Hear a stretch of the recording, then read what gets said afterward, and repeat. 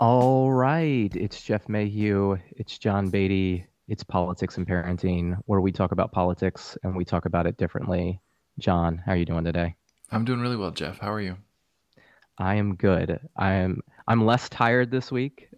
We skipped church this morning. I let my wife sleep in. Uh, I watched it online. I just didn't get up and go to service this morning. it's just not the same when you're not in person. But You know. So how was your week? it was good. Now that school's back in session and I've kind of got a schedule, I'm feeling much more relaxed. And I basically got my big beginning of the year projects out of the way. So now I've got a lot more time to focus and, not run around like a chicken with my head cut off. Yeah, the How was your first. week? So my week was good. I think I've mentioned I'm reading Don Quixote with Julia. And it's taken me longer than normal because I've been so busy. And she beat me. She finished the book this week, and Good for her. I think when she finished the book, I had 450 pages left. That's because you're reading it in the original Spanish, right? And she's just reading a translation.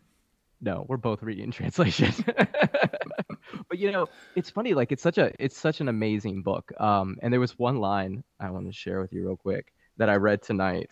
Um, and Julia's really happy because she beat me. I don't know where she got the competitive spirit from. It couldn't have been her brother.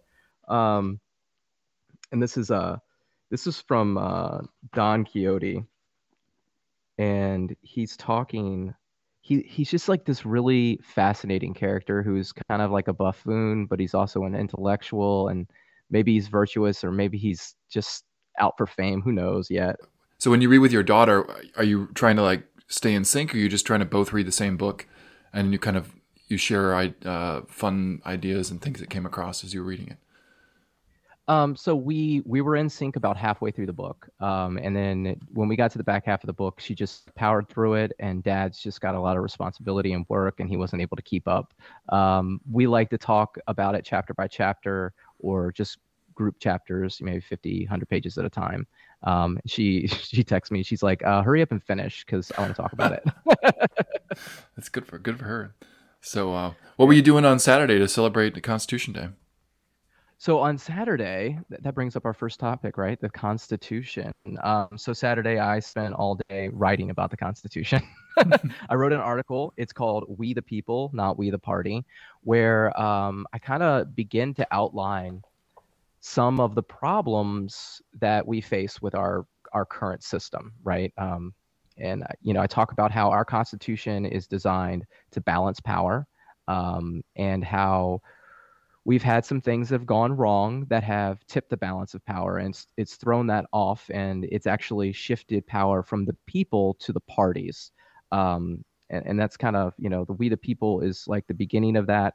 And then I have another one that's going to be coming out, and it's called "And to the Republic," and that really focuses on the, you know, the House and the purpose of the House, how it's derived to bring power as close to people as possible, and how it has, because it's been capped, that power has shrunk, and it's been captured. Essentially, it's been put in the hands of small, a group of elites, right? Who are they? Who knows, right? But it's the party, it's the consultants. It's like just a group of people that make money off the elections, realistically, and they're the ones that kind of make the decisions on what's going on. Yeah, one thing that I've been thinking about as you're talking about this is, like the Senate and the House really kind of work hand in hand in terms of passing legislatures. Like we had the Inflation Reduction Act, and they had to twist Manchin's arm for a long time in order to get him to agree to something so they could get the 50 votes. But I would imagine that once you took a lot of the pressure out of the House and it became, in a certain sense, perhaps less partisan because you have more people and sort of more things moving around, a lot more moving pieces, harder to control in a positive way. I would bet that the Senate itself, too, would also kind of regain some of its former glory of long term debate and really try to flesh things out rather than trying to ram bills through and using the arcane rules that people complain about, like the filibuster. If those would be more practical in a Senate that had a more raucous House on the other side. Yeah, I mean, I agree. I mean, and that's part of the series that we're going to write, right? So the first one was just an introduction. The second one's we focus on the Republican form of our government. But at some point, we need to talk about the 17th Amendment, right? Hmm. And the senators and how they're supposed to be elected and what their purpose is. Because, and I lay this out in the first article, if if the powers are divided into to four realistically, but three main powers that kind of write the rules that we live in, and that is the House, which is the people, the Senate, which is the state, and the executive, which is the federal branch. And when it becomes more about red and blue and lining those powers up together to get something done, as opposed to, having a discussion and each branch representing the branch, the power they're supposed to represent, um, and having a conversation about it and deciding things and coming to conclusions or compromises on situations, as opposed to just, hey, you have to beat the other guy. We've got Hmm. to. It's red versus blue all the time, and that's it's really dangerous, right? It's kind of what our founders were afraid of, a republic if you can keep it, Right. right? And Ben was talking about how it, back then the way they perceived it, they were afraid that power would be concentrated into a small group because that's what Hmm. happened in Rome. And Madison gave that's what our house is. That it was that was the counterbalance, that is a large house to spread the power out. It was hotly debated in the federal convention about the representation ratios. Um, and they never really came to like a concrete conclusion. We've talked about it before on the show about how the First Amendment was supposed to be Article the First, which was a continuing expansion of the House. But realistically, I think Madison and the founders didn't know what the future held, and they wrote about it. They said, "Hey, focus on it. Reevaluate the representation and reappropriate.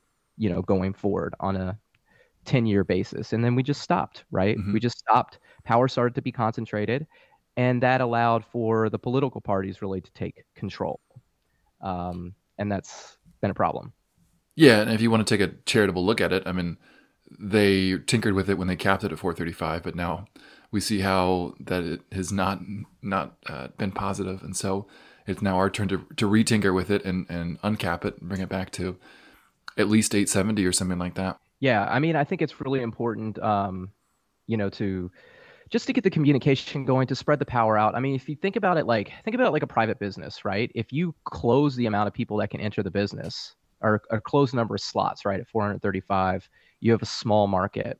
Hmm. Um, if you open that market up, you're going to have new ideas that are going to be able to enter. New money can be created, right? Because they can go in and work hard from the ground up and build something. But if you try to go in into a closed market where there's two big businesses already like have written, election laws and everything, you have to come in like a big business. You have to fundraise and you have to have a lot of money. And really what you're doing is you're just shaping a party to be like the other parties. You're not allowing new ideas in. And that's why I think it's really important that we open it up. We're a capitalist society. We believe in free markets. We believe in competition. And we had a competitive party system until we capped the House. And I think that's what we need to do moving forward. One of the interesting things reading about Madison after when he goes to the House after the first session of Congress, he really is considered about or is considerate about how do you improve the Constitution, because like they've basically on day one they're like, oh yeah, there's certain things that weren't quite fleshed out, and I think that's one of the beauties of the document is that it is extensible and it is flexible enough that you can make amendments to it and you can improve it, as we've done for a number of situations, and you might argue have not been so successful in amending it and fixing it. Yeah, I mean that amendment process is both a blessing and a curse, right? Because future generations have the ability to govern themselves and write new rules of problems that arise that, past generations wouldn't be able to see. But they also have the ability to write bad ones. And, like we talked about before with just a minute ago, the 17th Amendment, but we also have, which one was it that banned alcohol, right? Like that was a constitutional amendment, right? That Prohibition. prohibition, I want to, is that the 20th, and then the 21st is the one that repeals it. Yeah, I mean, think about how ridiculous that was. Like, we like shot ourselves in the foot. Like, we have repealed it just a few years later. Um, but it was Congress wielding power when they shouldn't have been wielding power. Realistically, it's crazy that they were able to get that many states to approve it in my eyes. But again, I didn't live through the time, so it's hard to say.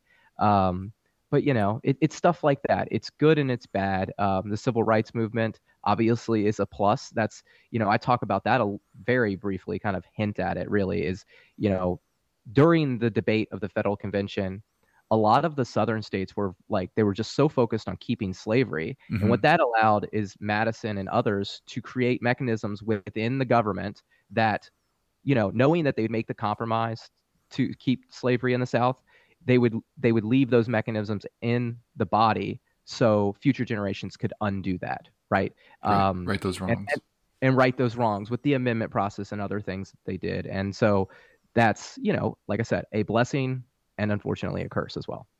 Yeah. And it goes back to the sort of that fight about representation and making sure that the we the people have our voice heard throughout all this. Otherwise, we and I you know what I think we talk about the 21st Amendment, like that is we the people being like, you know what, as you said, they got 3/4 of the states to approve it. So there was definitely organization efforts. There was definitely people saying that there were problems around alcohol, and it's funny that that's kind of the constitutional amendment is the tool in order to try to fix whatever societal ills. But it is kind of it's this form of social engineering that definitely didn't go the right way, and the speed in which it was repealed, I think, speaks to how it wasn't able to solve that. And I would say even not just the fact that it didn't perhaps solve alcoholism, but it gave rise to all the organized crime and the bootleggers, because people still were going to try to get alcohol no matter whatever way they could. Yeah, I mean, it's back to that analogy I think we used on the show a few weeks ago, where it's like you're in a boat and there's like a whole bunch of holes, and you put your hand over one, and another one springs out, right? Hmm. It's like Congress's job, realistically, is to listen to their people, to inform them, and then when they make decisions, they got to think like now and in the future. Not Yes. just what benefits us now. Well, going back to kind of a local issue, like there is the whole transgender policy in Virginia that the state legislature approved a couple years ago. And so the Northam administration wrote a bunch of model policies through the Virginia Department of Education. And now, 1 year later, this past Friday, the Youngkin administration basically rewrote all the policies under the same statute. So, it goes back to like when you write your statutes and you write your laws, like you really kind of want them to be pretty tight if you're trying to do something and to make change. Otherwise, people just it's like those balloons you fill with water and then you squeeze it. Like the water just goes out another way, and you can't contain it unless you pop the balloon, and then you're stuck. Well, I mean, yes and no. I mean, you do want to write your laws so they're clean and not can be undone that easily. But at the same time, you want to persuade enough people in your state to agree with the law and to not want to overturn it. And again, this goes back to the red and blue thing, because it really doesn't matter what the laws are, right? Like regular people aren't reading them. They're just listening to the politicians, what the politicians tell us, and realistically, they're just fighting over wins and losses. Hmm. And their legislative battles that they play, they could really care less of how they go. If they win one, they use it to get reelected. If they lose one, they use it to get reelected, right? Hmm. Like it doesn't matter to them. It's just about creating the fight. And it goes back to the idea that our government is our constitution balances power, but it also offers a communication device from regular citizens to power, and it funnels it up. And that leads us into our second topic for today, John, which is communication. Now we in our local area we have a district race going on, VA10, Jennifer Wexton and Hung Cao. And then nationally, right, is kind of like what we're doing. We're starting a party, although we're not a party, we're a faction. But we have the Forward Party that is, trying to ramp up and grow. So we're going to just take a look here at the websites and see what are Republicans, Democrats, and independents, Forward Party members, what are they telling the people? And so when you go to Hung Cao's website, the first thing you'll notice, he's got a beautiful family. Okay. He's got his logo in the top left, policies, events, and store. He's selling merchandise. Got it. Mm-hmm. To the top right, you've got the donate button. And in the middle, underneath his family, he's got sign up for updates. So what is he telling you right off the bat? He's telling you, I want you to give me money. I want you to buy stuff from me. And I want you to give me your information. So we move to Wexton's website here. Now, Wexton is just a singular picture of herself on the left side of the screen. Now, at the top right, you've got the same donate button. You've got a store link. And if you scroll down just a little bit, you've got that email sign up, yard side request, and a join the campaign email. So, what is she telling us? She's telling us, I want your money, I want your information, and I want you to buy something from me. Now, she's got an issues tab just like Hung does, but it's, it's not the first thing on the on the website. Then we go to the forward party, the new party entering the closed system, but they have a lot of obstacles to overcome, right? Because they've got to be able to get their message out, and they have to fight legislative battles to get on the ballots. Because remember, the Republican and Democratic Party are basically like a monopoly. They've written rules to keep out new parties. So they have to raise money. So what does their website look like? Well, first, it's got great graphics, okay? Better than the last two. There's professional graphic designers working for the forward party. So it's very eye-appealing. But we notice some similarities. At the top right, there's a donate button. Next to that, there's a merch button. So what do they want? They want you to give them money, and they want to sell you things. And then when you scroll down, there's your information to sign up for future events and whatnot. They want your information. Now, I know that there's going to be pushback. You got to collect information to get your message out. I understand that. But the similarities between these websites show there's really no difference, right? It's like, it's a matter of communication. What are they telling us? And they're telling us the same thing. What do you think, John? Well, I would say that they're not communicating much because there's not a lot to each of the websites. And I would say that it's probably, again, it goes to like you got a website consultant that comes in and says, well, you want your issues page with little pictures and little blurbs. You want your store because that's how you can, get money. You can sell your yard signs, which I think is such a perverse incentive where instead of giving out the yard signs to as many people as possible, you're trying to milk your strongest supporters for more cash so that you can spend it on more consultants. Or bumper, even sound like bumper stickers and stuff. Like it's again, like it's just, it's the wrong message. Like, as much as you, don't perhaps agree or like this, but I mean, like a campaign is a marketing event. And, if you're not getting your name out there and in front of many people as it is in this environment, you're not doing it right. So the fact that you use the store as a way to fundraise rather than to get your message out there, I think is another wrong way to run a campaign. Well, I mean, look, I understand it's a marketing event, right? Like I get it. Like, people would talk to me about like, Jeff, you're not playing the game. And, I would say it's not a game. It's our lives, right? These are really important things that we should be discussing. But it's not that I mind if they're playing the game, right? Like you can market.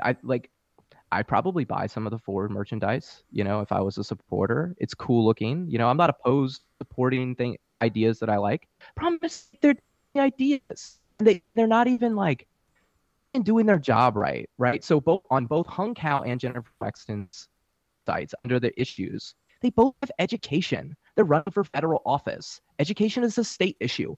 Why talk up? Why are they like campaigning on this? So other thing, like I don't know, uncapping the House that are more important and their actual responsibility, yet they choose to talk about education. Again, the people in charge are kind of like the authority figure. They're like our parents, right? What they talk about and what they say shapes us, the voters and the citizens. And so they're shaping us incorrectly. They're teaching us wrong. Just like if the parents were like, teaching your kid to curse at the waitress or whatever, it's pretty random analogy, but No, but it's you like know, treating people with respect and trying to make things better. Like right, that's right. Tell us the truth, right? Like, you know, I want your money, I want your information, and here are my ideas to fix the federal government. By the way, education's not part of the, like, really supposed to be part of the federal government. Let's not make it. And I think this is a mistake by Republicans to even dive into this, right? Is like, I think the Democrats want to make it part of the federal government, which I would be very against. And simply by like having the conversation, Republicans are kind of opening that door. And I think it's a big mistake. You know, you're allowing the other side, right? The one that you're trying to beat, because it's not really about getting policies done. It's about winning office. it's They about tell you winning. all the Yeah. time.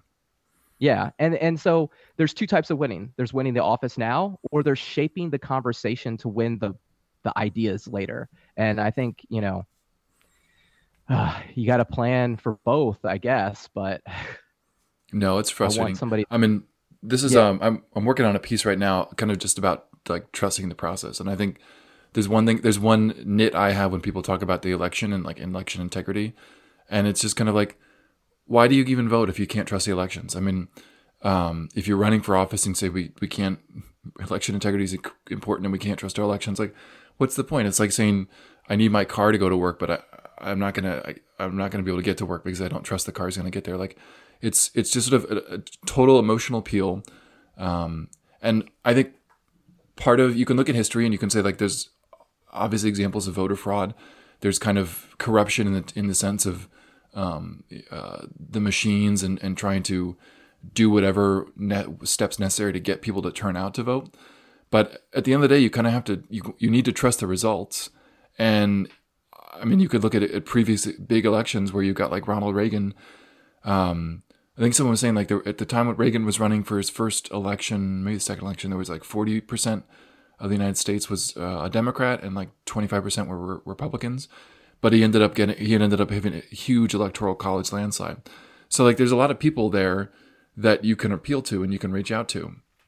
But instead, politics kind of becomes a zero sum, almost like World War One. You know, like World War One, you've got two sides fighting over the same 100 yards and a big mud pit, and you know one side runs an offensive, gets that 100 yards, gets a couple trenches, and then the next day the other side comes and wins it back, and you're stuck fighting in the mud, and you're not making any progress. And in the meantime, you're just losing lives. And you know, thankfully with politics, we're not losing lives, but we're not making things better, and we're stuck in the status quo where everyone recognizes that it's bad, but nothing really is getting any better. Yeah, but you know who was benefiting though? The people in Congress, Mm-hmm. right? Because there's like 50 people in Congress that are worth over $10 million now. When they make a salary of under $200,000 a year, that's a lot. And the people who run the elections, the consultants, Mm-hmm. right? So they don't really care if it's two steps forward, one step back, or one step forward and two steps back, Yeah, as long as they're making money, that's right. As right? long as the check's cash, and then they And can. and and every election website has a donate button and a merch button. Every single one of them, Republican or Democrat. But like what I tell my kids, like when you're trying to solve problems, look for the commonalities and then look for the differences, right? Where are the Republicans and Democrats the same and where are they different? They're not really different, are they? No, not in tactics. And like you said, with education, not really in ideas, because both sides would be like, well, we want the best education. But then, it all comes down to the particulars in that. No one talks about the particulars until after they've voted for the bill and it's been Well, codified. what they're saying is we want control over it. We want to be able to write the rules before you can write the rules, and then we don't want you to rewrite the rules. Hmm. But they don't do a good enough job. They don't know how the system's supposed to work because they just write laws. They don't write constitutional amendments either. So they're kind of easy to undo as well. Yeah, All right, John, what do you think? It was a good episode. it was a good episode. Yeah, I like it. So we've got to start promoting ourselves, John. So a few Hey things Jeff, that I'd like. we should sell merch. We should sell merch. Yeah, we should sell merch. So a few things I wanted to say real quick is I noticed that we have a pretty good podcast following. Have you noticed that? Like Yeah, we're getting like 20 people listening to us a episode, which in my opinion is good. We had 56 people listen to the our episode number 5. So that's huge. So for all those people, thank you so much for listening and sharing as well. That was very kind of you. I think we need more of that. We need like to engage our audience a little bit more. So if you have maybe some ideas for John and I to talk about, reach out, shoot us an email, find us on Twitter. What are some other things that we got to do, John? I think we need to lean more on the social media side. So I think one of our ideas is to pull out some clips from these podcasts so that we can post them online, make it easier to share, which is one thing we learned when we did this Matt Lewis and how to be a pundit class at the Leadership Institute. Yes. With your friend Steven. Yeah, that was a really good class. I remember that. And you know what? I tried to do that last week, but I'm technology challenged. If there's anybody out there who wants to help with that, that'd be great. Yeah, if only you knew an IT guy to help you. Yeah, you were busy the first week of school. I didn't want to bother you. Sorry. But yeah, no, that was a great class. I think we learned a lot. Matt Lewis is a writer for the Daily Beast. He's got a podcast as well. Stephen Kent has a book out, How the Force Can Fix the World. It's fantastic. Go read it. And they put on a fantastic class to kind of detail writing, how to build a social media following, how to build a Substack, which we're doing as well. So yeah, check it out. I think you mentioned one of Matt's recent pods earlier. Oh yeah, I'm addicted to his podcast. I'm a little bit behind, but there's one that I've been listening to right now with pull it up right now so I get the name right, with Ibu Patel, and on why it's better to build than to destroy. And it's just fascinating because it's a guy who he's self-described on the center left, and I would say I'm kind of self-described more the center right.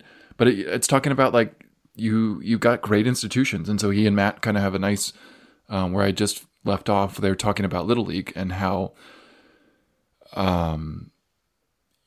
it's just all this volunteer work that people put together in order for their kids to play baseball, and it's amazing. It's an amazing institution, and it's kind of, people really care, and so they're going to put the time and effort in order to provide a service that they're not getting paid for, and in fact cost them money because they got to buy uniforms and that reminds me back when I was coaching t-ball for my son.